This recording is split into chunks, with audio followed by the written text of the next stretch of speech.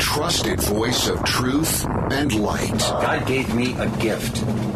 I shovel well. I shovel very well. And a rally point for those who've accepted the reality that they are not sheep. We've got a blind date with destiny. And it looks like she's ordered the lobster. This is the Brian Hyde Show. Well, hello there and welcome to the show. Glad you could join us as we revel in wrong think. And our show is brought to you by great sponsors like GovernYourCrypto.com, the Heather Turner team at Patriot Home Mortgage, LifesavingFood.com, also MonticelloCollege.org, SewingAndQuiltingCenter.com, and HSLAmmo.com. In the battle for reality, I like to turn to skilled thinkers, tacticians, if you will, like my friend Eric Peters from Eric Peters Autos. Eric, how are you doing today? Well, I'm pretty good. I'm rooting around in my closet for my bell-bottom corduroy pants because we may be going back to the 70s soon.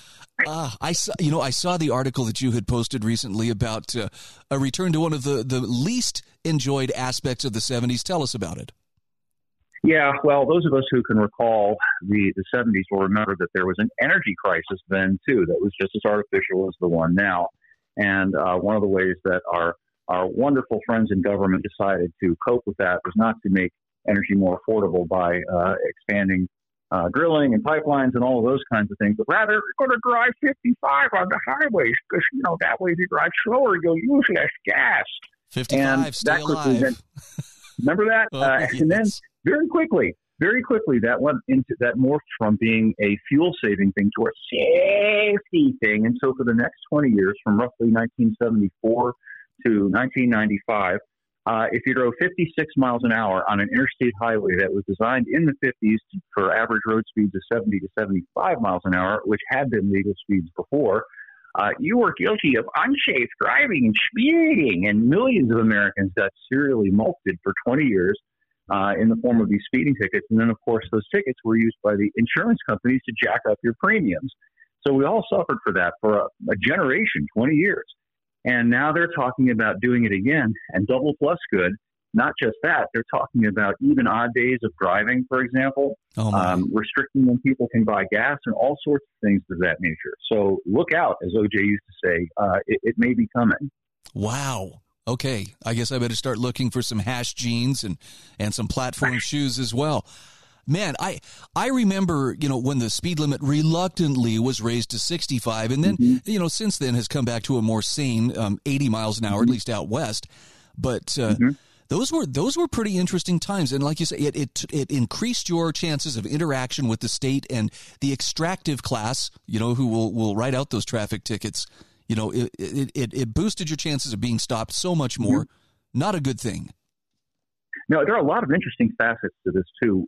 One of the responses to the original fuel crisis was to put overdrive gearing in cars. So now, fast forward to our era, most new cars come with a transmission, whether it's a manual or an automatic, that has multiple overdrive gearings. Some of the automatics have 10 speeds now, and the top 3 gears in that are overdrive, and they're designed to cut engine RPM at today's highway speeds, which are now about 70, 75 miles an hour on the East Coast and 80 in your neck of the woods. Well, if we kick down the speed limit to 55 miles an hour, these poor cars are probably going to start lugging, and they're going to have problems even maintaining the pace. Leaving aside the horror of, as Sammy Hagar used to say, what used to take 2 hours now takes all day. Yep. Well, and I remember very well, the safety lecture that went along. That's why I say drive, stay alive, drive 55. You point out in your article, and I've seen you address this numerous times over the years, that change from 70 to 75 miles an hour to 55 miles an hour was never in the interest of safety, even though it was sold to the public on, well, this will keep you safer. Yep. Yeah. Well, in fact, it was arguably unsafe because, again, the interstate highway system was designed in the 50s. So I emphasize that to emphasize the fact that it assumed the cars of the 1950s for average travel speeds in the 70 to 75 mile an hour range. And that's what the speed limits were until 1974. And then they knocked it back to this ridiculous 55. And of course, the cars at that time even were meant to operate at considerably higher speeds. So, it was difficult to drive that slow. Sammy Hagar was actually onto something. And here we are today where any modern car is probably as safe in terms of its ability to be controllable at 80 or 90 miles an hour than the cars of the 50s were at 55 miles an hour. And it's very frustrating to drivers to try to drive at these artificially low speeds. It frustrates people. It makes them tense. It makes them probably distracted because you're so bored. What else is there to do but fiddle with your cell phone or see what's on the radio? And then, boom, you get into a wreck as a result of that. So there has never been any data to support that artificially lowering speed limits, as these neurotic munis, as I often call them, insist is going to save any lives. And, their argument ultimately comes down to, well, let's just have a speed limit of 0. Let's all just stand in place, and then we'll save a lot of lives. Wow. Now, will it actually conserve gas? Are we going to be swimming in gasoline if people were to slow down to 55, or is that just a pipe dream as well? Well, given the way modern cars are designed with their, again, multiple overdrive transmissions, it's hard to know. I don't know whether there would be, because they're designed now to get into those higher overdrive gears to cut the engine RPM to reduce fuel consumption.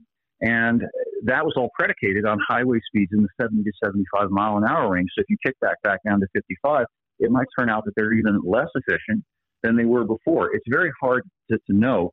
But what we can know, I think, is the broader philosophical principle, which is, wait a minute, I paid for that gas. I put it in my car. Haven't I got the right to use it as I want to use it? And if I burn it up quickly, well, I paid for it. And that means I've got to buy more gas, right? Right. You're not harming anybody else by using the gas that you paid for. How is it that we suddenly have like this community interest in gas when it's the individual who pays for it? Well, to take Pete Buttigieg's advice, it's, just buy an electric car and you won't have to worry about all that. Oops. What was that picture I saw on Twitter this morning? Oh, it was a long line of electric cars all waiting their turn so they could sit there for 20, 30 minutes trying to get a quick charge? Yeah.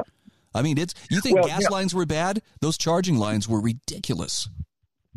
Sure. And I added something to this little debate a couple of hours ago. I posted an article about what may kill the electric car this time around. It wasn't GM the first time around.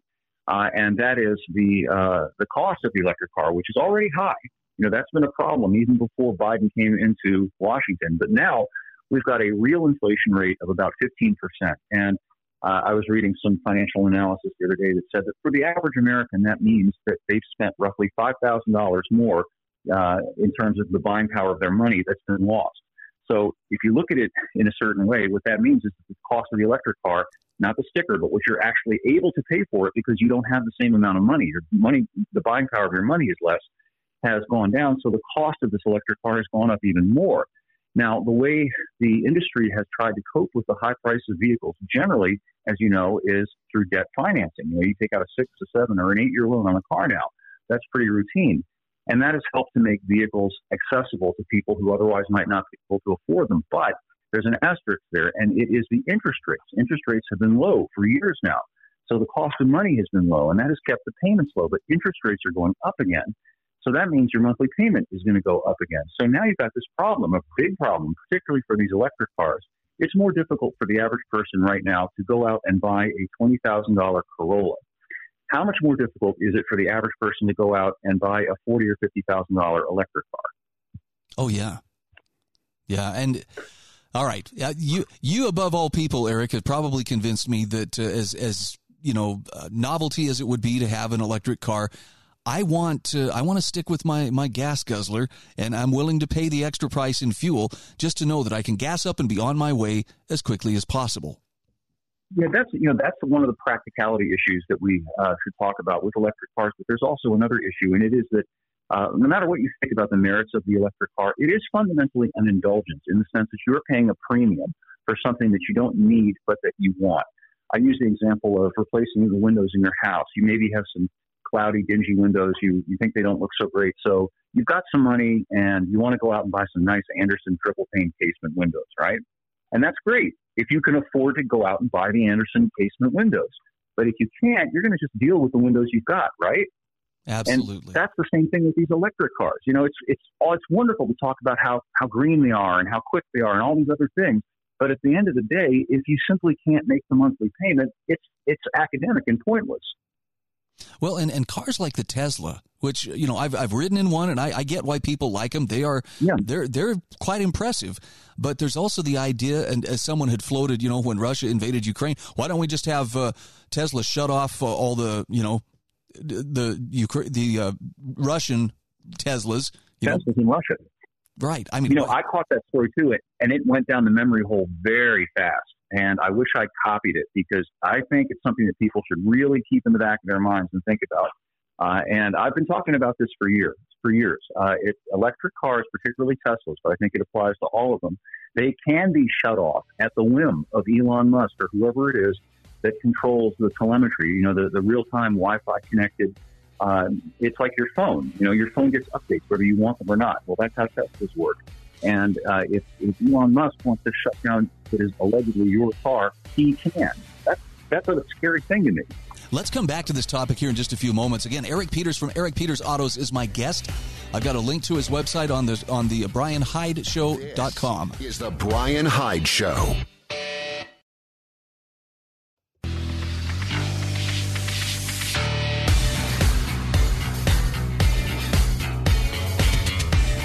This is the Brian Hyde Show.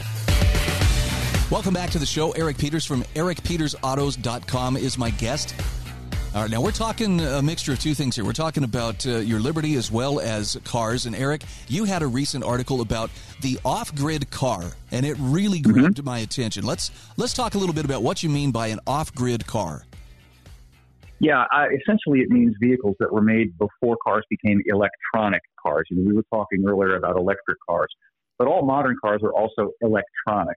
They've got multiple computers, and many of them are connected, just like the Teslas. And you know, that makes a person like me, and probably like you and people who are listening, a little bit leery of what might be done to these vehicles in the event that we have another lockdown, let's say, or you are identified as a wrong-thinkful person. I think there is a growing movement by a lot of people to have a vehicle that is totally under their own control, that can't be jiggered with by any external source. And so that's what I meant by the off-grid car. Older cars, generally speaking, vehicles made before about the early 1980s. Of course, that's a long time ago. You know, you and I are starting to use, I guess, and, you know, we can remember that era and the cars of that era. But I got to thinking that a lot of the younger people, millennials in particular, have no experience with these cars at all. And while they may be interested in them, they may not know enough about them. So I thought I'd put together a little article that mentions some of the things that people who are interested in those old cars might want to know about. So let's talk about some of the models of off-grid cars that you would say might be a good bet for someone who's inclined to learn how to wrench on their own vehicle and do some of their own work, but that tend to have some staying power. What are some of the models out there that might be worth consideration?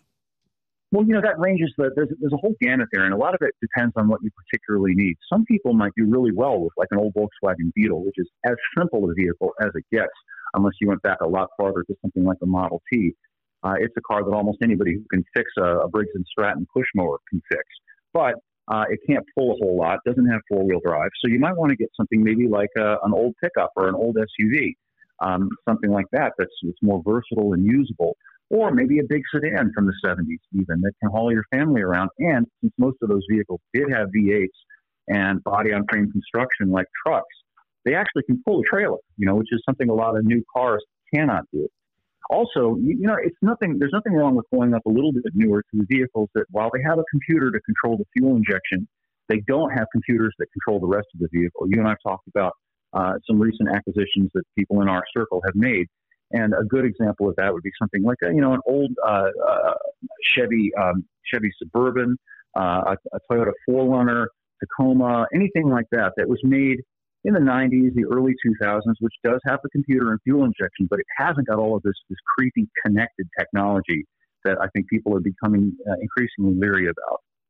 Now, what are some of the considerations when it comes to maintaining them? I mean, you mentioned that those older engines were designed at a time that's much different from the way engines are designed today, and even the fuel that was used back then. I mean, come on, there was a time when we had leaded fuel. What are some of the things we have to think about in terms of making sure they keep running reliably?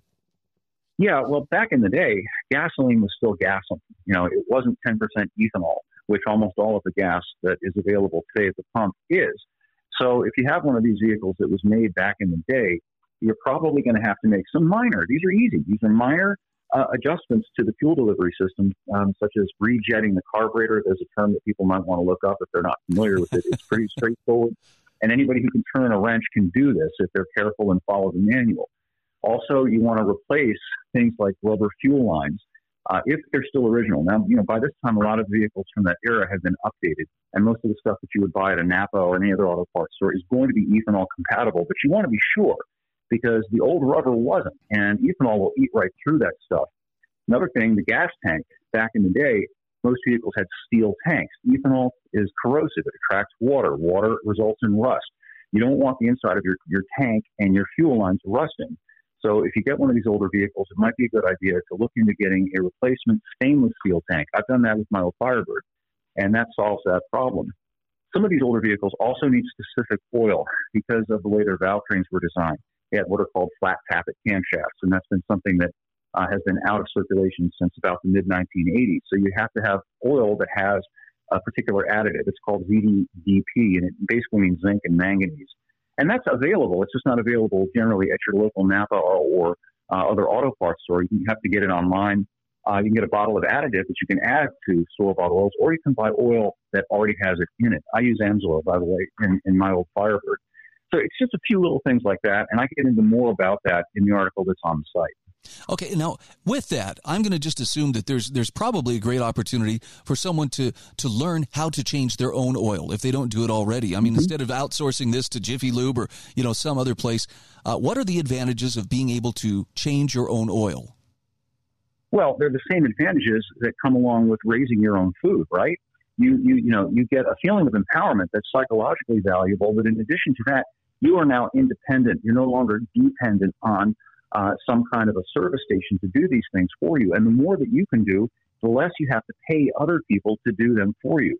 It's really gratifying to me to develop these skills. It's not just cars. I'm learning about gardening. I've been learning about raising livestock, poultry, and things of that nature. And, I feel better all the time the more that I know about it and the more I feel confident to do these things for myself. And, talking to young people today in particular, I think a lot of them feel really alienated because of the way the system that we have now just renders people essentially specialists. They're good at one thing, but they're helpless when it comes to everything else. And they have to depend on experts or specialists in other areas. Whereas, our parents and grandparents, they knew a lot about a lot of things. And so they were a lot more self-sufficient than people are today in general. Now, I got to tell you, I take this advice to heart, and I am a person who I'm not handy. I am not mechanically inclined, but because of our conversations and because of, the example that others around me have set, I'm getting better at, if I have to do, light maintenance on my vehicles, I'm willing to dive in and I'm willing to make the mistakes. And once you can do something, your confidence builds, almost exponentially with, okay, it's okay to dive in and try. Yeah. It feels really good. And something for people listening who may not be aware of this, one of the nice things about working on these off-grid older vehicles is because they're purely mechanical for the most part, you can see and touch the parts. And that, at least in my own experience, has made understanding how things work a lot more comprehensible than electronic stuff, which obviously is invisible. You're looking at a code reader, you can't see the current flowing, and it's very mysterious. Whereas, with a choke, setting a choke on a carburetor, you can actually see the choke flap come on. You can see how the lever actuates it. And, you can play around with it, manipulate it, and that helps you to understand how it works. Well, I foresee this kind of self-sufficiency paying off very, very big dividends in the days ahead. And I'm not, pretending an apocalypse or anything. I'm just saying things are tight right now. Supply chains are under duress and under distress. It would be a good thing to start acquiring these skills if you haven't already. It's a good thing, whether we have the apocalypse or not, I think. I think getting back to the way Americans once were, which was generally speaking a more self-sufficient people than they are today. I think that was a very healthy thing societally when, kids grew up and their dad knew how to fix a car, knew how to change a tire, knew how to change the oil, and would show the kid how to do it. And then you talk about just household skills, framing a wall, let's say, laying some brick, raising animals, raising vegetables. All of these things empower the individual, and I think redound to the health, not just of the family, but of communities and then to society more broadly. Yep. And we should also keep in mind that government will always be there to offer a solution, but that solution will always come at a corresponding cost to your individual liberty. Sure, exactly. If you think that you are better informed about your own life, why would you want to offload responsibility for your life to people who have no idea who you are, what your circumstances, and give you a generic one-size-fit-all solution that may fit very poorly and cost you a whole lot too? Okay, got about 30 seconds left here. Eric, tell people where to find your website. Sure, it's epautos.com. I like to call it the web's best libertarian gearhead site. And by the way, we recently opened a little venue where people, if they want to get merchandise related to the store, including fun coffee cups and things like that, you can find that on the right-hand side of the page now. Nice. I'm going to have to go take a look actually here in just a few moments. Eric, thanks so much for being my guest. Let's get together next week, shall we? Will do. Thank you, Brian.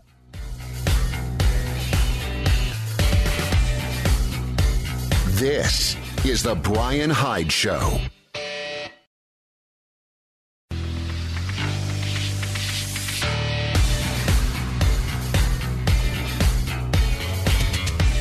This is the Brian Hyde Show.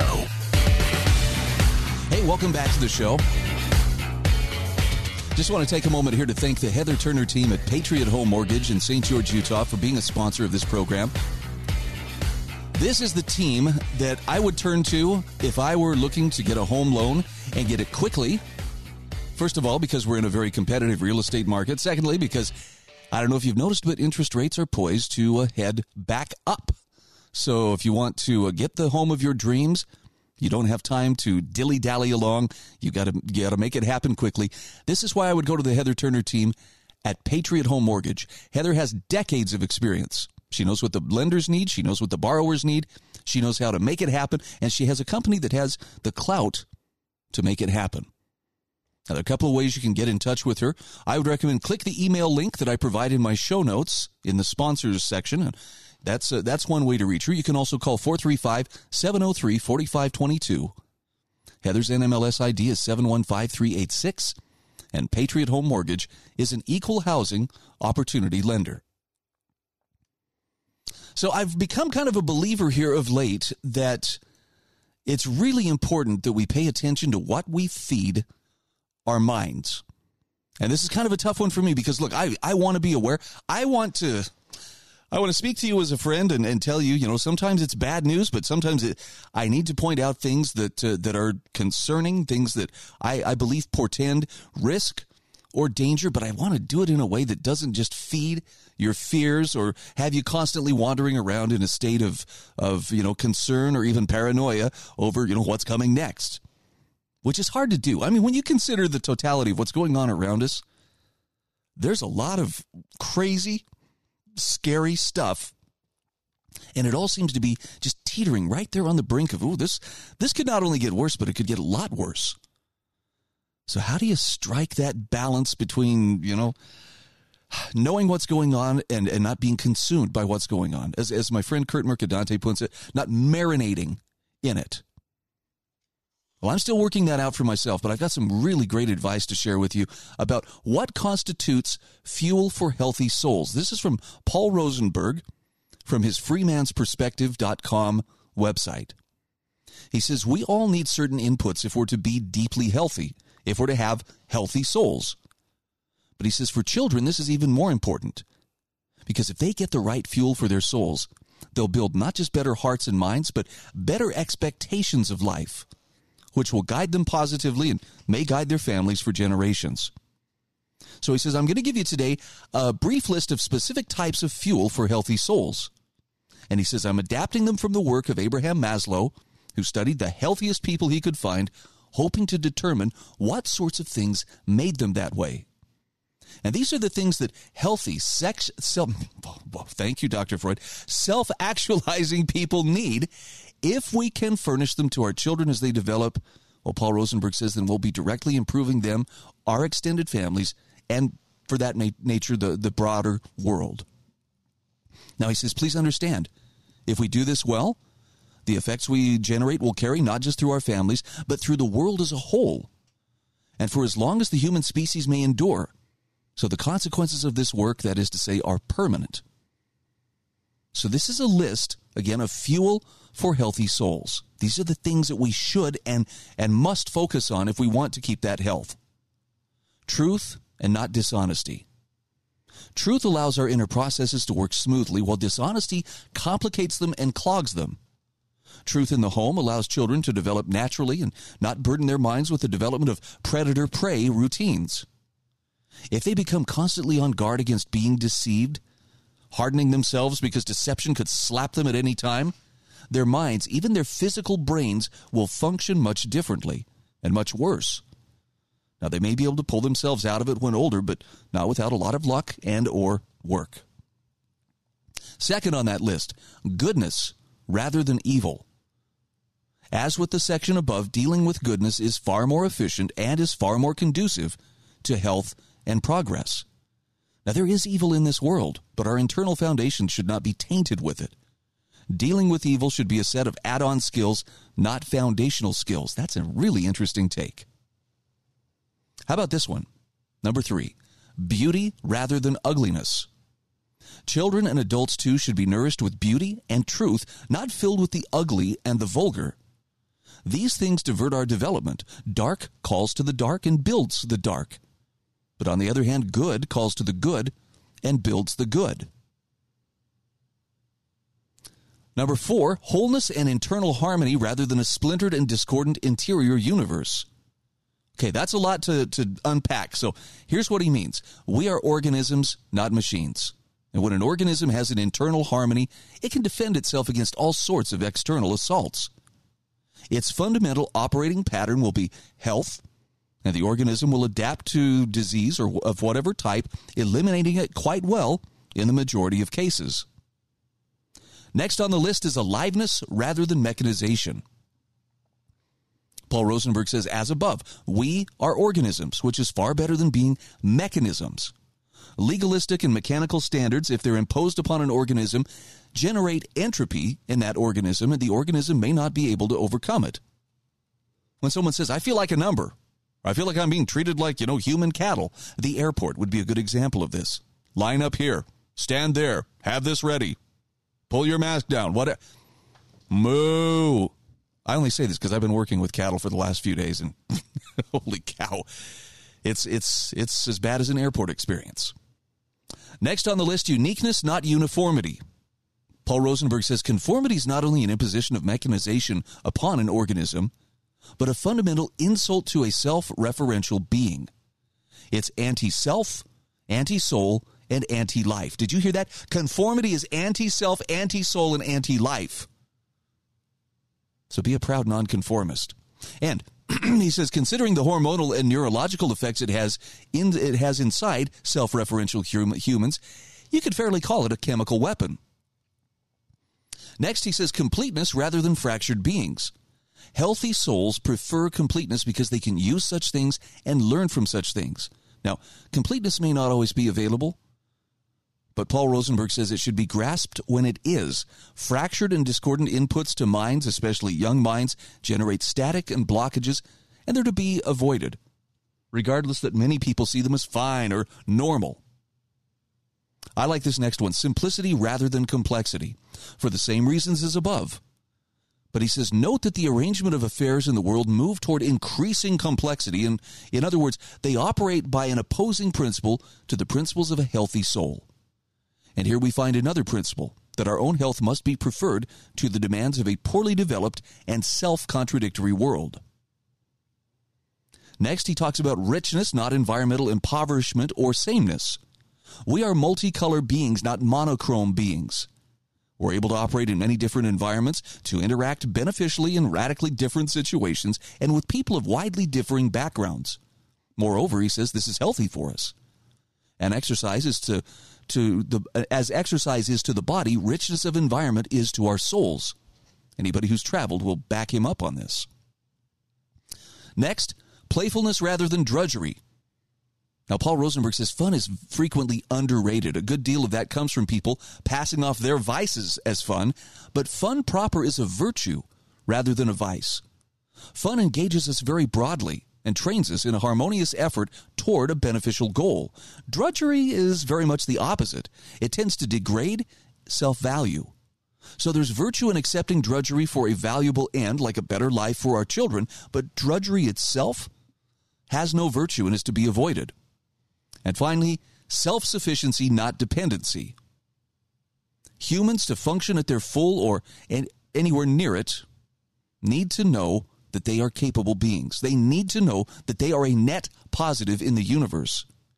And that's why even significantly damaged people can be helped by doing things for people more damaged than themselves.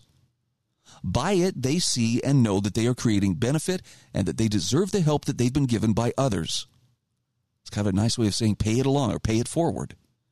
Dependency is a poison, a wound upon the human soul. And Paul Rosenberg says, certainly we've all needed a hand at some point in our lives, but our normal condition has to be self-sufficiency. Even children born into complete dependence need to grow out of it earlier rather than later. He also talks a little bit about meaningfulness rather than arbitrariness. In other words, there should be some meaning behind what you do. But here's the bottom line. Healthful development seems to come from human interaction. And that means that conveniences, mostly electronic these days, aren't a suitable replacement for it. Now, he says, I'm not saying that anything electronic or convenient is bad, but he says, I am saying that we shouldn't imagine that our kids will gain their development that way, or even that it'll just happen somehow. He says, I understand the overburdened and the burned out parent. I've been that parent more than once.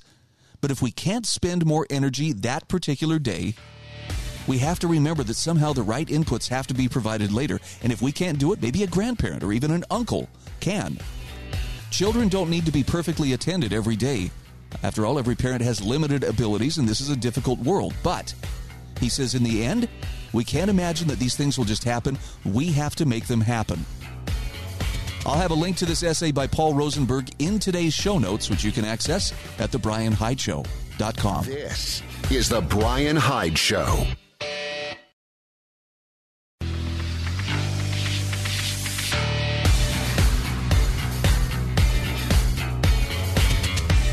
This is The Brian Hyde Show. Hey, welcome back to the show. Thank you for being part of our growing audience of wrong thinkers. Take a moment to thank the sponsors who help to make this show possible, because really, they help me keep the wolf away from my door, while at the same time, it enables me to find the best information that I can pass on a daily basis. I don't know how big my audience is. I honestly don't care how big my audience is. I know there are people who are looking for truth, and the fact that you are listening indicates you're very likely one of them. So when you get the chance to show some love to my sponsors, like sewingandquiltingcenter.com, you can drop them a note, send them an email. There's an easy way to contact them. Click on the link that I provide in my show notes. That's one way to do it. You could also, if you live in southern Utah, this is great. You can just stop by 779 South Bluff Street and drop into their shop and say hi.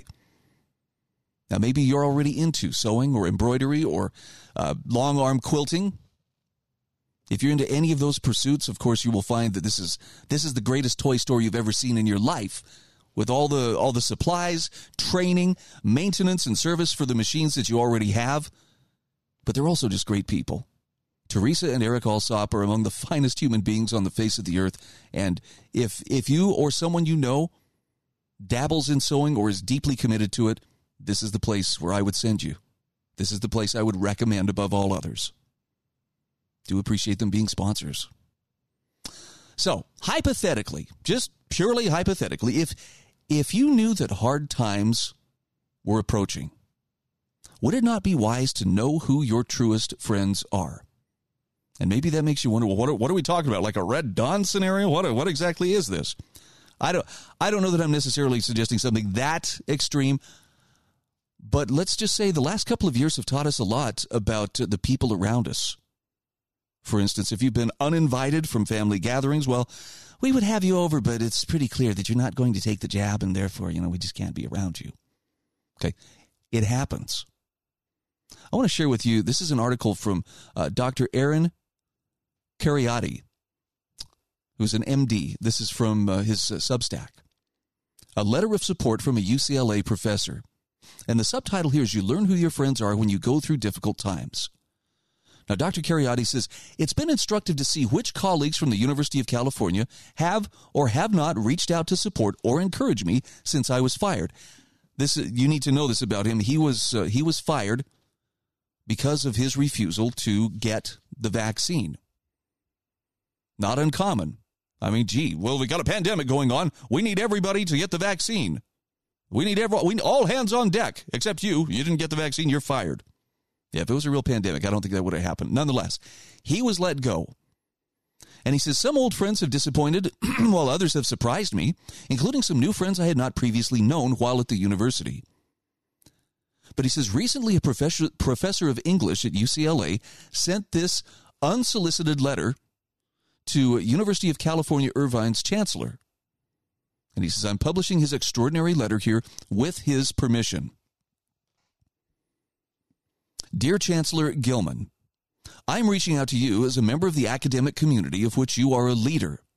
I'm sure you've already received letters on behalf of Dr. Aaron Kheriaty from those who knew him in person or worked with him at the University of California, Irvine. Although I have neither worked with nor met Dr. Kheriaty, I have profited tremendously not only from his academic work on bioethics, but also from his current public-facing writings on informed consent and biosurveillance. And I will be teaching one of his essays in the fall. But I'm not writing to defend Dr. Kheriaty's scholarship or the challenges that it offers to my own thinking about matters of life and death, and more generally about the intersection of theory and practice. Rather, I am writing to speak for the public intellectual who quite literally practiced the bioethics that he had been teaching his students at our university for over 14 years, until one Friday he was fired. I can hardly state the fact that Dr. Kheriaty has impacted my own pedagogy in ways that few other teachers have. Like the legendary Socrates, whose philosophy I teach, or the Brazilian educator Paulo Freire, whose pedagogy of the oppressed informs my own, Dr. Kheriaty is the rare teacher who dared to exhibit the courage of informed conviction outside of the classroom. Despite his firing, he continues to represent and inspire many others at our university who found themselves to be passive objects of communication rather than active subjects in communication on matters related to COVID protocols. Dr. Kheriaty not merely raised questions about vaccine-induced immunity and informed consent, but went so far as to challenge the university's sweeping COVID-19 vaccine mandate that he, among other academics, had grave concerns about for both medical and ethical reasons. I'm not claiming that we should all agree with his position, far from it. I have followed the town hall talk that you hosted on May 19th, 2021 on the question of COVID vaccines and do understand the basis of your own stated positions on the matter. My point is less about embracing the rationale for a particularly ethically and medically informed critique of the university's COVID-19 policies than about engaging such a critique and allowing him a fair hearing, especially given that more and more scientists are now raising questions similar to those that he raised nearly a year ago. In my experience as an academic at UCLA and at my former universities, Yale and Fordham, scholars and students alike are not just allowed, but also actively encouraged to discuss the institutional policies and even challenge the administration about the ideas that inform them. He says, for the record, I continue to support and speak up for LGBTQ students as they all too often face institutional discrimination. He says, as I'm sure you know, challenging official positions and policies, no matter how well-intentioned, is integral to the process of mutual learning and understanding. A view that University of California, Irvine states far more eloquently on its own website, true progress is made when different perspectives come together to advance our understanding of the world around us. Now, he says, the summary firing of Dr. Kheriaty, a full professor in the School of Medicine, has shaken me to the very core, not just me, but those who care deeply for our university's commitment to academic freedom and the spirit of inquiry. I could not have imagined that any fellow faculty member, let alone one who has won several awards for excellence in teaching, could suddenly lose his job after years of outstanding service to our university. Since his dismissal, I have felt the loss acutely in a manner not unlike grief, but a grief that refuses to abate, and that in some ineffable way has led to a deeper reflection on our university's claims to due process and intellectual dissent. As a recently tenured professor of English at UCLA, I've had the honor to serve on the executive and personnel committees. I've had the privilege to encounter sharp differences in judgment on matters that reasonable people can indeed disagree about. But no matter what difficult decisions we reached, those whom we judged and found wanting always had the opportunity to question our conclusions and at the very least receive a hearing. In short, dialogue and discussion were the means by which differences, even irreconcilable ones, were addressed and negotiated, not dismissed and suppressed. I regret to say that Dr. Cariati's firing strikes me as stemming from swift retaliation rather than calm reflection. And while this is my personal view, it does impact our profession and undermines the collective vision of our university as a place where we can come together as a community of scholars willing to engage rather than expel dissent, and just as significantly willing to debate rather than dismiss dissenting academics. With both sadness and hope, I write to add my voice to appeal Dr. Cariati's termination. I do so not just for the ways in which his scholarship continues to challenge my own thinking, but also for the far-reaching implications it will have for our academic profession and indeed for teachers and scholars in a large public university system such as ours. Please do not hesitate to contact me if you have any questions. Sincerely, Arvind Thomas, Ph.D., Associate Professor of English, Medieval Studies, Department of English, UCLA.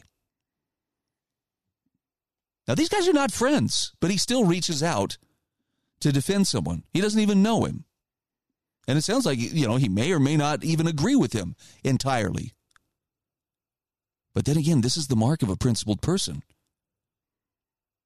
If you see someone, even someone who you don't necessarily agree with their free speech being abridged or otherwise, curtailed, would you have the kind of consistency in your principles to stand up for them, even though you don't like what they say? If the answer is, well, it depends, or I don't know, or heck no, I wouldn't stand up for him, you got to do some work on your principles. Now, Dr. Cariati says, however far the institutional corruption at our universities has progressed, he says, I am nevertheless so grateful there are still many good people like Professor Thomas in academia. And he says, our students deserve no less. I do miss working with colleagues like him who are still dedicated to the highest ideals at the university. So I'll have a link to this in the show notes, but I want you to just consider this. If you reread this essay or if you share it with somebody, take it outside of the academic circles. Take it into whatever circles of influence in which you operate. Would you be willing to stand up for another person? Even if it meant that you might be tainted with this guilt by association that seems so common these days? I know it's something I'm going to be working on as well. So, good luck with it all. This is The Brian Hyde Show.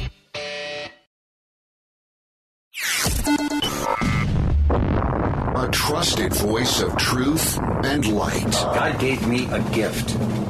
I shovel well. I shovel very well. And a rally point for those who've accepted the reality that they are not sheep. We've got a blind date with destiny. And it looks like she's ordered the lobster. This is The Brian Hyde Show. Well, hello there, and welcome to the show.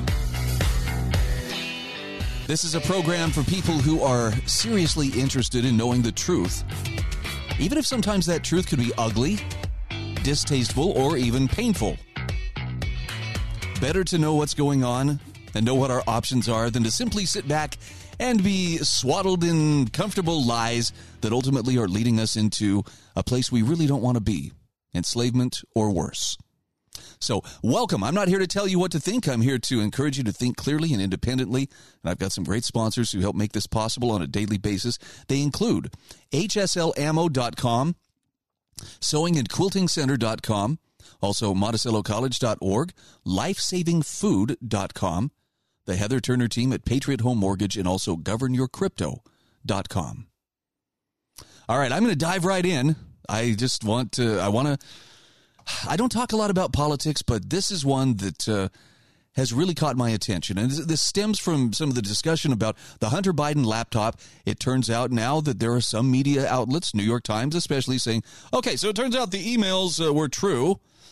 Some pretty damning stuff found on Hunter Biden's laptop. And not just the salacious, homemade porn stuff that he filmed, but a lot of the emails that seem to link he and his father, Joe Biden, you may know him as President Biden, to wielding influence for personal family gain. And this is pretty important stuff. And it could get very interesting because it appears very much that Biden's handlers are getting ready to kick him and Kamala to the curb. Got an article here from Roger Kimball. This is from AmericanGreatness.com. And he says, I sense a disturbance in the force. In fact, he says, I've been feeling the tremors for a while. Back in January, I wrote a column for American Greatness called The Coming Dethronement of Joe Biden. In it, I noted that Biden's appalling performance as president would sooner or later, and probably sooner, given the ostentatious nature of his multifaceted failure, lead to his removal as president. Now, he says, I should have added that it wasn't Biden's performance per se that would lead to his downfall. The problem, rather, was the way his performance was undermining his, and therefore his minders' and puppet masters' political power. As Saul Alinsky, the community organizer to the stars, noted, the issue is never the issue. Accordingly, the people who put Joe Biden in power, I cannot name them, but I know they are the same people who keep him in power. They don't care about inflation, rising gas and food prices, COVID lockdowns or mask mandates, the porousness of our southern border, the threat of war with Russia, or the myriad other issues that worry ordinary voters. In fact, Roger Kimball says, I'm quite certain that the word voters brings a vaguely contemptuous smile to their faces. They are not troubled by the suffering of people. Indeed, they approve of a certain amount of suffering. Suffering produces dependency, and dependency in turn is like an insurance policy for those who cater to it, the bureaucrats who fill the troughs that feed the populace. Now, the point, of course, was never to end the dependency, but to manage in such a way as to perpetuate and expand it. Joe Biden is an errand boy, a figurehead in the metabolism of this great, not to say great society, act of political legerdemain. Now, he says, back in January, I compared the conundrum that Joe Biden presented to the committee that keeps him in power with the conundrum that Richard Nixon presented to the elites of his day. Nixon was hated by all the beautiful people of his day, but before he could be disposed of, the elites had to address the problem of Spiro Agnew, who in his own way was nearly as preposterous as Kamala Harris. Fortunately for the anti-Nixon forces, Agnew was also corrupt in a pedestrian, easy-to-demonstrate sort of way. So all the forces of light and virtue had to do was produce evidence of his glomming on to paper bags full of pelf in exchange for favors rendered, and presto, Agnew was history. But Kamala Harris is more of a problem. She's at least as appallingly incompetent as her boss and no less challenged rhetorically, as her alarming performance in Poland and Romania a week or two back demonstrated. In fact, let me hit pause for just a moment on the article, and let me just share with you a quick example of what that kind of rhetorical challenge means. Check out this little thought from yesterday. The governor and we were all doing a tour of the library here, and talking about the significance of the passage of time, right? The significance of the passage of time. So when you think about it, there is great significance to the passage of time in terms of what we need to do to lay these wires, what we need to do to create these jobs. And there is such great significance to the passage of time when we think about a day in the life of our children. Wow, I wish she would have said more about the significance of the passage of time, don't you? It seems like she missed a great opportunity there. All right, sarcasm off. This is consistent, though. I mean, you can find clip after clip after clip of word salad produced by Kamala that shows she's not a very desirable replacement. Even Joe Biden, with all of his faults, shines as a great star of public speaking compared to her. But the point here that Roger Kimball is making is that Harris will not be as easy to shift as Spiro Agnew was. Now, he says, I've heard nothing about actual bribery or acting as the warm bun for Willie Brown's bratwurst. That may be in dubious taste, but it's not actionable. But Biden's and Harris's polls continue to crater, with 60% of respondents disapproving of the job that Biden is doing, 50% strongly disapproving. It's the worst showing yet. And many commentators are rubbing salt into the wound by stressing the adverb, we've been traveling down this road for months, they say, and so far every worst yet turns out to be tomorrow's hold my beer moment. Roger Kimball says the last several days have been full of wonder at the New York Times admission that, guess what? Hunter Biden's laptop from hell was not, as Joe Biden claimed, Russian disinformation. Nope. Everything that Donald Trump said to Leslie Stahl about it was true. Everything the New York Post said about it was true. Twitter and the rest of the regime media produced a damnatio memoriae on the Post and anyone who dared publicize the scurrilous story. The poor computer repair chap who found and publicized the dirt, political as well as sexual, on Hunter's laptop was hounded and driven into bankruptcy. Remember Jonah Goldberg on that poor fellow? I do. Wait, you believe the computer repair shop story, like at face value? Well, the truth was there, staring everyone in the face. Remember Tony Bobulinski? He's the former Navy officer and businessman who was set to start a financial company with Hunter and Jim Biden, Joe's brother. And Roger Kimball says, as I noted at the time, just before the 2020 election, Bobulinski demonstrated with copious contemporary documentation the various Chinese entities, all of whom, like all things Chinese, are ultimately answerable to the party, have invested heavily in the Bidens via various business enterprises of Joe's son Hunter. We're talking tens of millions of dollars, end quote. Now, Roger Kimball asks, why would the Chinese do this? Out of some misplaced humanitarian instinct? No. They did it in order to capitalize on the Biden name. At the time, remember, Joe was vice president of the United States. That was all that Hunter had to offer, but it was the Chinese wagered quite a lot. Many thought that Joe Biden might be president, and it turns out they were right. In short, influence peddling of the grossest and most spectacular kind. And as he said then, when influence is peddled, obligations are incurred. When obligations are incurred, favors can be expected. When the favors are owed directly or indirectly to the Chinese Communist Party, you want to be sure that the people in debt are not, presiding over the government of the United States of America. Now, all that information from Bobulinski came from an interview with Tucker Carlson. It was about the only place you could find his name. Searches for him on CNN turned up zilch, search not found. We're talking about a week or two before the election. Everything not friendly to Biden was memory hold. Hunter's laptop, of course, but also the evidence that Bobulinski produced showed that contrary to Joe Biden's direct testimony, Joe did talk to Hunter about his business. In one communication, equity stakes for the new company are spelled out. 10% is to be held by H, that's Hunter, for the big guy, my chairman, i.e. Joe Biden. Roger Kimball says that brings me back to the disturbance in the force with which I began. Why do you suppose that the New York Times has decided finally, at this late date, to acknowledge that the story that the New York Post broke about Hunter's laptop was true? The Times, like the rest of the fake news establishment, like virtually all of social media, buried the story, screaming loudly that of course it wasn't true. Of course it was Russian disinformation, mediated somehow by that consummate Putin puppet, Donald Trump. 51 intelligence experts, remember, signed an open letter denouncing the story and pronouncing anathema upon Donald Trump. Presented with evidence that they were wrong, every one of that disgusting crew, John Brennan, James Clapper, and the rest of the anti-Trump deep state coven, refused to apologize. Okay, we're going to come back to Roger Kimball's article here in just a few moments, but the big question is, why now? And I think the logical conclusion is because they're getting ready to kick poor Joe Biden to the curb. This is the Brian Hyde Show.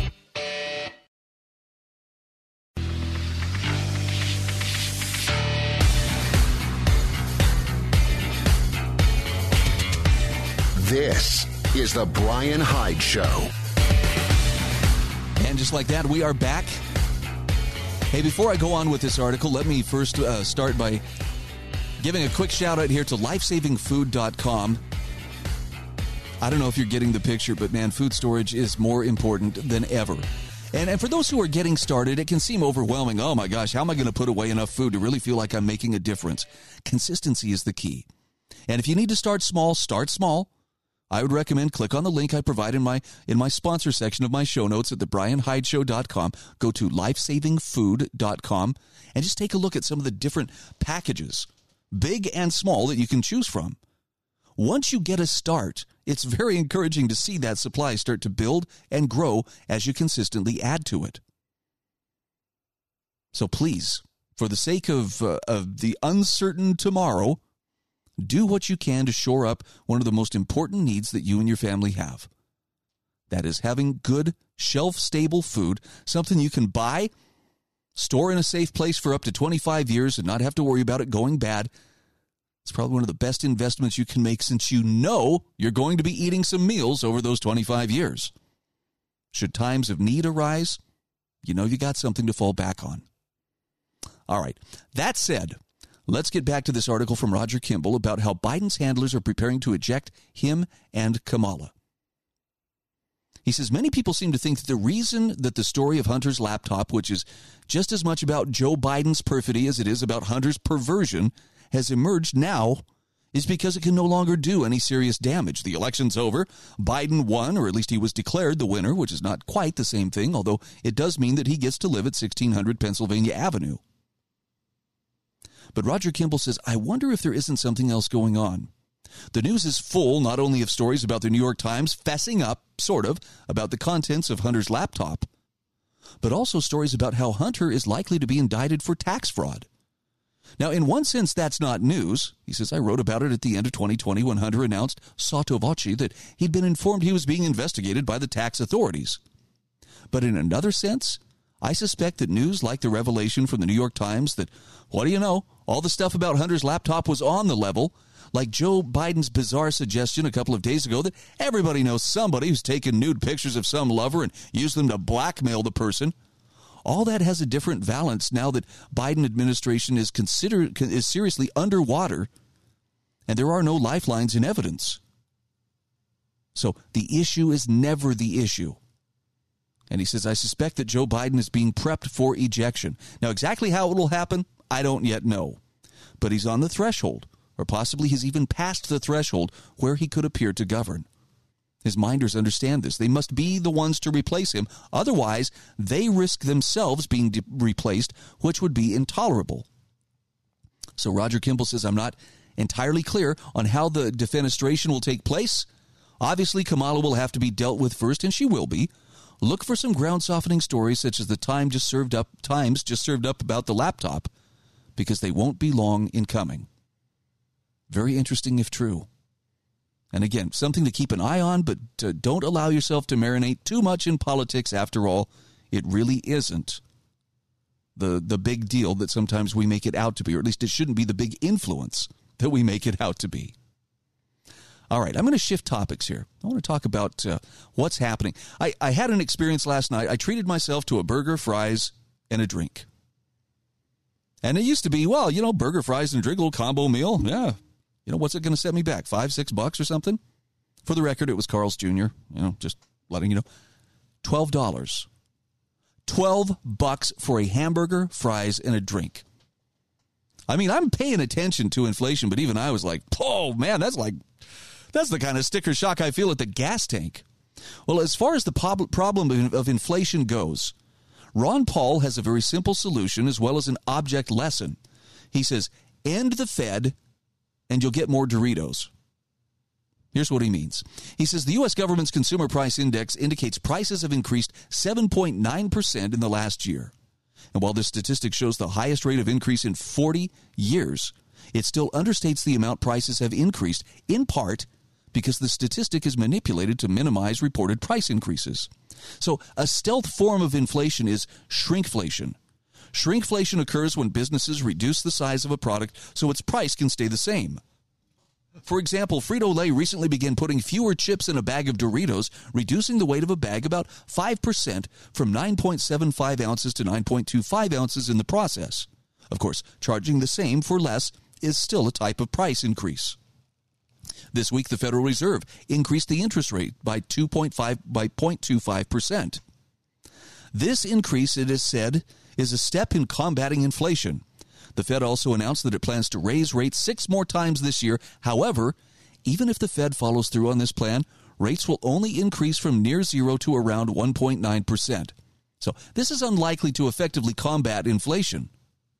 The Fed's also indicated a commitment to reducing its almost $9 trillion balance sheet, although its official statement did not specify details such as when the Federal Reserve would start reducing holdings. Ron Paul says the Federal Reserve is facing a dilemma of its own making. Continuing to keep rates low will cause a dollar crisis. A dollar crisis can then lead to a major economic meltdown worse than the Great Depression.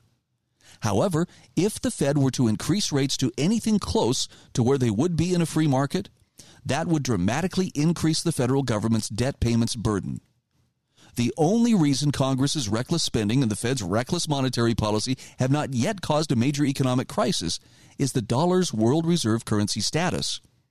One of the pillars of the dollar status, though, is the use of the dollar in the international oil market. The petrodollar, though, may soon be replaced. Saudi Arabia is considering selling some oil for Chinese yuan instead of U.S. dollars. India is considering using Russian rubles and Indian rupees instead of U.S. dollars in trade with Russia, including for the purchase of Russian oil, because that'll help them get around U.S. sanctions. Concerns about the stability of the U.S. economy combined with increasing resentment of our foreign policy will cause other countries to abandon the dollar. Now, Ron Paul says economic instability can lead to political instability, violence, and an increase in support for authoritarian movements. A way to avoid this is for those of us who know the truth to spread the ideas of liberty. When a critical mass of people demands fiscal responsibility and constitutionally limited government, the politicians will comply. And so he says to put an end to the welfare warfare state, Congress can drastically reduce the military budget, end all corporate welfare, and shut down all unconstitutional cabinet departments. The savings can be used to pay down debt and to support those truly dependent on government programs while responsibly providing for assistance returns to local institutions and private charities. Now, he says Congress should also restore a sound monetary policy by auditing and then ending the Fed, as well as by repealing both legal tender laws and capital gains taxes on precious metals and cryptocurrencies. Ending the era of the welfare warfare state and fiat currency can lead to a transition to a new era of liberty, peace, and prosperity, and full bags of Doritos. Now, I get it. Not everybody is into monetary policy, right? Not everybody understands the difference between fiat currency and sound money. And it's not something you're going to likely learn in one quick, easy lesson. Well, let's just sit down here and I'll explain it to you in 5 minutes over lunch. And then, you'll walk away just as well armed as Ron Paul is. If this is something you really want to understand, you're going to have to be willing to pay the price to understand it. But it's something that I think would behoove each one of us who at least feels like we have a stake in the matter. If we want to be part of the solution, we've got to be able to get our minds around this. So if you think free money from the government is a great idea, I know a lot of people feel that way. Hey, I like to get checks with my name on them too, but when the government is handing out tons and tons of free money, it's putting lots of dollars into circulation, chasing the same amount of goods in circulation that was already there. And the purchasing power of every single dollar is watered down accordingly. Bad news for people on fixed incomes. Bad news for people sitting there with savings in the bank. Might want to proceed with caution. This is the Brian Hyde Show.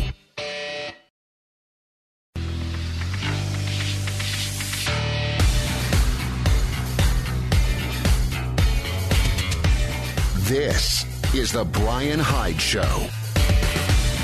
Hey, welcome back to the show.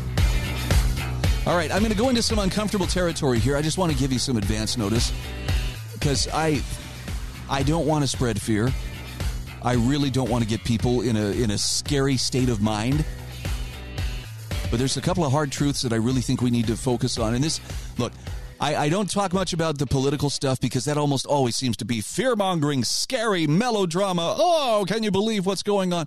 Whatever's dominating the mainstream news cycle at any given time is typically something that is not reflective of where the real important issues are. It's almost always something shiny and a little bit scary to get our attention and to keep us transfixed on that, while more dangerous things are happening just out of view. So when I talk about things like potential food shortages as well as the possibility of food rationing, I'm not trying to scare you. I'm trying to be a voice of warning, and I'm trying to be a responsible voice of warning to give advance notice, or the best advance notice I can, to the people who are trying to pay attention and trying to mitigate those risks. I mean, it's a really interesting time, and with all the focus on, well, do you have some blue and yellow on? Are you supportive enough of Ukraine? That's great. But if you're not thinking about some of the bigger implications of the conflict going on in Ukraine and what it portends for the world's food supply, it might be time to broaden your perspective, or take a couple of steps to the side and just see if maybe you have a little bit better vantage point to better appreciate the situation. I'm looking at an article right now from Brandon Smith from alt-market.us. The stagflation trap will lead to universal basic income and food rationing. Brandon Smith calls it pretty straight here.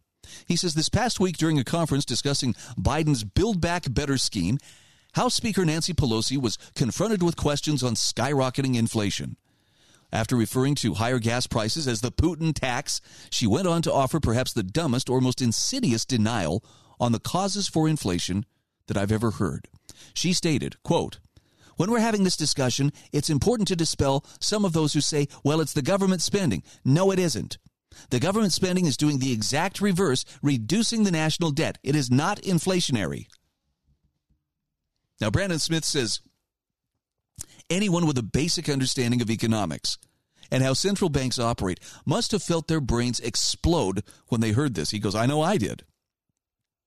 But before I get into the numerous reasons why this claim is completely false in every way, I want to give a warning. It's very easy in this situation to assume that Pelosi and even Biden are making these arguments because they're too stupid to grasp the fundamentals of debt creation, money velocity, and fiat. That said, he says, never mistake evil for mere ignorance. All higher-level representatives of the White House are briefed by economic experts, by which he means spin doctors, well before they answer any questions on inflation. And the things they say have been carefully scripted. Now, it's possible Pelosi mixed up her lies a little bit, but the narrative the establishment is trying to promote is well planned. Asserting that money creation is a counterbalance to inflation instead of the cause is not brilliant, but it's not designed to convince many people, only to create confusion.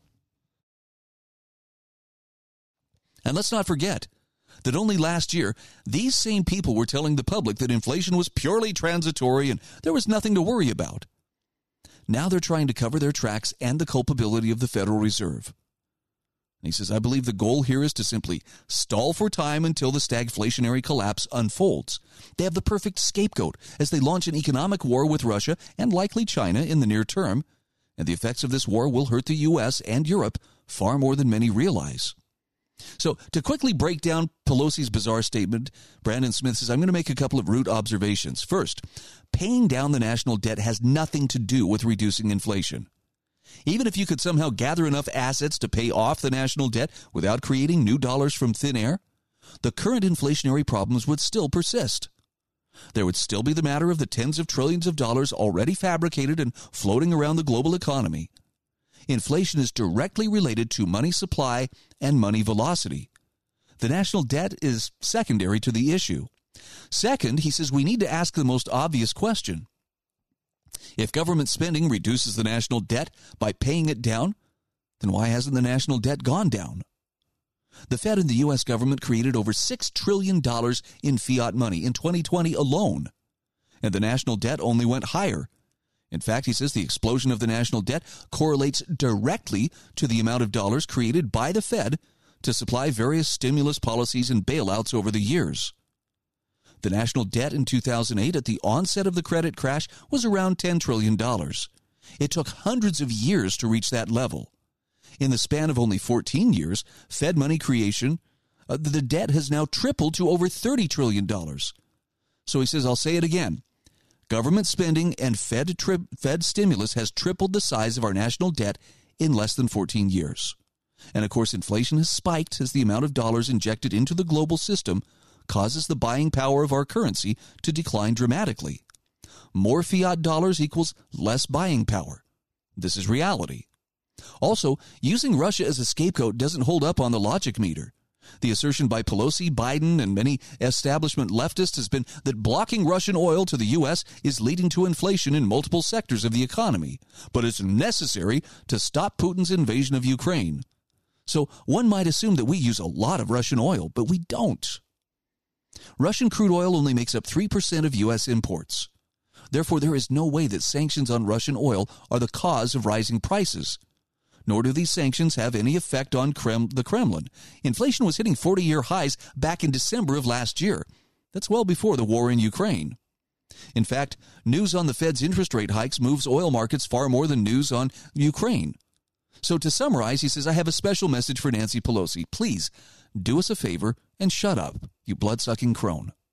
The American people are smarter than you, and your propaganda script is full of holes. Now, moving on to more important issues. He says this narrative is not only about protecting the Biden administration, but it's also about protecting the Federal Reserve. As former Fed Chairman Alan Greenspan once openly admitted, the central bank answers to no one, and that includes government officials. Isn't that something? Many theorize it's actually the central banks and international banks that make the majority of policy decisions for government, and politicians have very little say in matters. Brandon Smith says, I'm inclined to agree that given the number of banking elites and Global Council on Foreign Relations members that seem to permeate every single presidential cabinet, this includes Trump's cabinet as much as Biden's. But he says, Biden's an empty shell of a man, barely able to maintain a semblance of sanity. Who do you think really runs the country? And he says, I've been writing a lot lately about how establishments, elites, and globalists actually benefit greatly from a stagflationary crisis, as long as they're able to divert blame to other sources and are not targeted for retribution by the public. One of these benefits includes a cover event for an agenda that the World Economic Forum calls the Great Reset, which is essentially just another name for a new world order. Isn't it marvelous that the government and media hailstorm of COVID fear porn that was bombarding Americans just a few months ago has now suddenly vanished? What happened? Well, the establishment was defeated. That's what happened. In fact, I got to give you a quick aside. I think it was Jordan Schachtel in his dossier Substack talked about how that winter of severe illness and death apparently only applied to the COVID narrative. Sorry, but that's poetic justice. With conservatives and moderates in red states in the U.S. and around the nations fighting back against the lockdowns and vaccine passports, the globalists must have realized the battle in the long run was lost, and suddenly all talk of passports and medical tyranny is gone.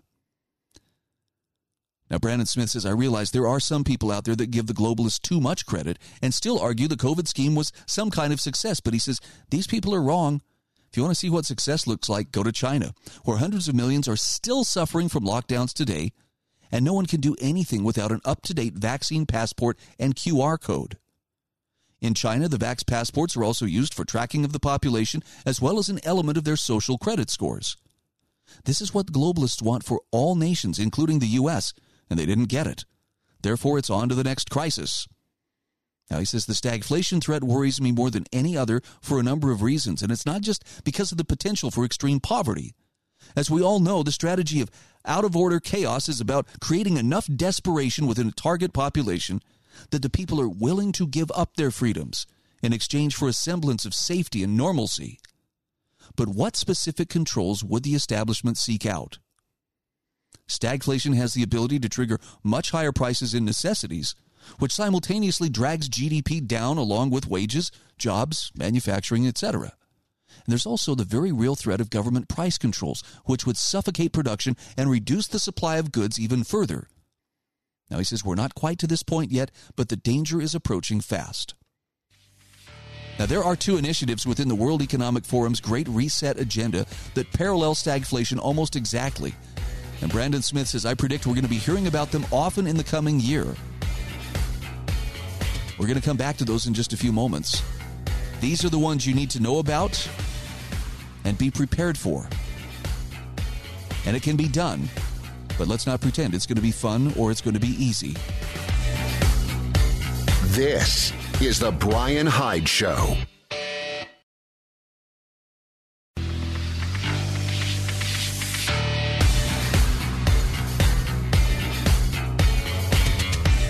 This is The Brian Hyde Show. Hey, welcome back to the show. Our program is brought to you in part by HSLammo.com. Please click the link I provide in my show notes at thebrianhydeshow.com. I want you to get better acquainted with HSL Ammo, particularly to my listeners in southern Utah. Great place to get stocked up. It's a great store of value, by the way. I mean, we talk about precious metals. Do you have silver? Do you have gold? I would say people who have lead, copper, and brass are probably doing well, too. And it's not because, boy, we're going to be, fighting in the streets for our lives, but simply ammo is... it's a divisible commodity. It holds its value. It stores almost indefinitely. And it's something that people are looking for. And if you haven't noticed, along with everything else, the prices have gone up and up and up. But this is a particularly desirable commodity. All right, back to Brandon Smith's article about how the stagflation trap will lead to universal basic income and food rationing. These are the two initiatives within the World Economic Forum's Great Reset agenda that we're likely to be hearing about more in the coming year. So pay close attention for it. He says the first initiative is the concept of the universal basic income. Now, we heard a lot about this a few years ago, but the idea didn't stick too well with the American public. The truth, however, is that we already had UBI for a time in the form of COVID stimulus checks. This helicopter money was funded by over $6 trillion in central bank fiat created from nothing and then directly injected into citizen accounts. Now, it was barely enough for people to live on by itself, but in conjunction with other welfare programs and unemployment checks, millions of people were living the easy life at home for well over a year. The money was so easy that the policy actually triggered a national labor shortage. Now, this small taste of UBI may have given people the wrong impression about such stimulus programs. After the COVID programs, the public might be led to believe that universal basic income would result in a carefree life with enough money to go around. By themselves, without the benefit of other welfare programs, COVID checks would not have been enough to keep people housed and fed. The standard of living for the average person would have to fall dramatically for UBI to work at all. Enter stagflation. With economic decline crushing our living standards, it would be easier, or it could be easier, for the establishment to lure the public into universal basic income. Along with communist-style price controls across the board and a reduced population due to starvation and poverty, the public would be able to survive, but barely. There would no longer be such a thing as personal wealth, only the scraps that governments and bankers are willing to throw people. On top of that, resistance to authoritarianism would be nearly impossible. Once the government takes on the role of mommy and daddy and be the only source of food and housing for the citizenry, they're less likely to stand up against any abuse the establishment wants to dish out. So UBI is a candy-coated trap which breeds dependency in a population. Free money is an addictive drug, and America just had a big taste during the pandemic. This leads us into the second World Economic Forum Great Reset program, which is the concept of the shared economy. The globalists think that you should own nothing, have no privacy, and be happy about it. The initial danger here involves rationing. A government cannot institute UBI measures during a stagflationary crisis without also instituting price controls, because otherwise the fiat stimulus used to provide the UBI checks would only create more inflation in prices. If UBI is meant to offset inflation, but it creates more inflation, well, then universal basic income becomes useless. This is another little fact that people like Pelosi will try to gloss over when they claim that money printing helps fight inflation. Now, Brandon Smith says when price controls are implemented, manufacturing will implode further because price controls mean producers of necessities will not be able to make much of a profit, or they'll make no profit at all. There will be no incentive to produce among the people that actually know how to produce. And these people are not easy to replace. The supply of goods will not be able to meet demand. Naturally, the government will take the opportunity to limit the amount of goods any single person or family is allowed to purchase or stockpile through rationing cards. Now keep in mind, these kinds of measures have been used in the past. usually during wartime or under communist regimes. But in this case, the rationing will be digital and permanent, and it will be designed to further control food and other resources as means to prevent rebellion by the public. If you can't store more than a week's worth of necessities at any given time, then your ability to defy the government is non-existent unless you know how to live off the land or have access to black markets. All they have to do is cut off your monthly UBI checks and ration account and watch you starve. Now, Brandon Smith says, I will cover solutions to these problems in an article coming soon. I think it's important that people within the liberty movement and outside the liberty movement start thinking about the scale of crisis that we're facing. It's not just about economic disaster and adapting to the loss of supply chains and stable currencies. It's not just about survival. It's also about fighting back against the inevitable government response to the crisis. They will try to take advantage of people's pain and use it to lure people into slavery. This cannot be allowed to happen. Now, I get it. You may need a little breath of fresh air, like, holy cow, that's a lot to consider. But this is one of the reasons why I'm so adamant about we've got to be prepared to stand on our own 2 feet. Now, having said that, I want to end on a hopeful note. As overwhelming as these things may appear, one thing we cannot allow ourselves to forget is that we do not walk alone. In fact, I want to share with you an article from Annie Holmquist. This is from intellectualtakeout.org. She says, back when the COVID pandemic was young and no one knew what to think about it, I sat in my home listening to a SoundCloud stream of various choral recordings while I worked. One of the selections was a soothing new setting of an old Irish blessing which runs as follows. May you see God's light on the path ahead when the road you walk is dark. May you always hear, even in your hour of sorrow, the gentle singing of the lark. When times are hard, may hardness never turn your heart to stone. May you always remember when the shadows fall, you do not walk alone. She says, I've continued to listen to this song at various times since those dark days, but recently, she says, I took a closer look at the words and began pondering their significance for today. We live in dark times, still, in which sorrows abound. And because of that, many of us allow our hearts to harden rather than push through the sorrows and choose joy instead. And she says, as I've thought about it, I realized that one of the reasons why we struggle through hard times is that we've ignored the final line of the blessing above. We think and act as though we walk alone. Now, the idea of a loneliness epidemic is tossed around regularly and was raised most recently by Dr. Dave Chokshi, Commissioner of the New York City's Department of Health. Studies show almost 60% of the city's residents felt lonely some of the time or often, while nearly 70% felt socially isolated in the prior 4 weeks. This is what the commissioner wrote in a recent CNBC op-ed. Only a third of the respondents said they could count on someone for emotional support. Now, Annie Holmquist says, we can certainly blame the pandemic for part of this loneliness in New York and everywhere else, but does the pandemic really deserve all the blame? Because the fact is, many Americans have made their loneliness worse through the rejection of family and community. She says, think about it. Instead of choosing a solid and lasting marital relationship early in life, many young people chose serial shack-ups or divorces as their parents did before them, and they gradually find themselves old and alone. Couples who choose marriage often push child-rearing off into the distant future because children are an inconvenience to career advancement and to the self-indulgent pursuit of fun. These couples sometimes realize too late that a few little pairs of feet running around would make life more enjoyable. Other people purposely alienate themselves from community. Being neighborly to those who live over the back fence is too much work, the thinking goes, and joining a church, why, that would mean commitment both time-wise and monetarily, and that can get uncomfortable, especially for those who don't want to bring God into the equation. She says this tendency toward individualism and the shunning of roots and community come when social conditions become more equal, something French political scientist Alexis de Tocqueville noted in his mid-19th century work, Democracy in America.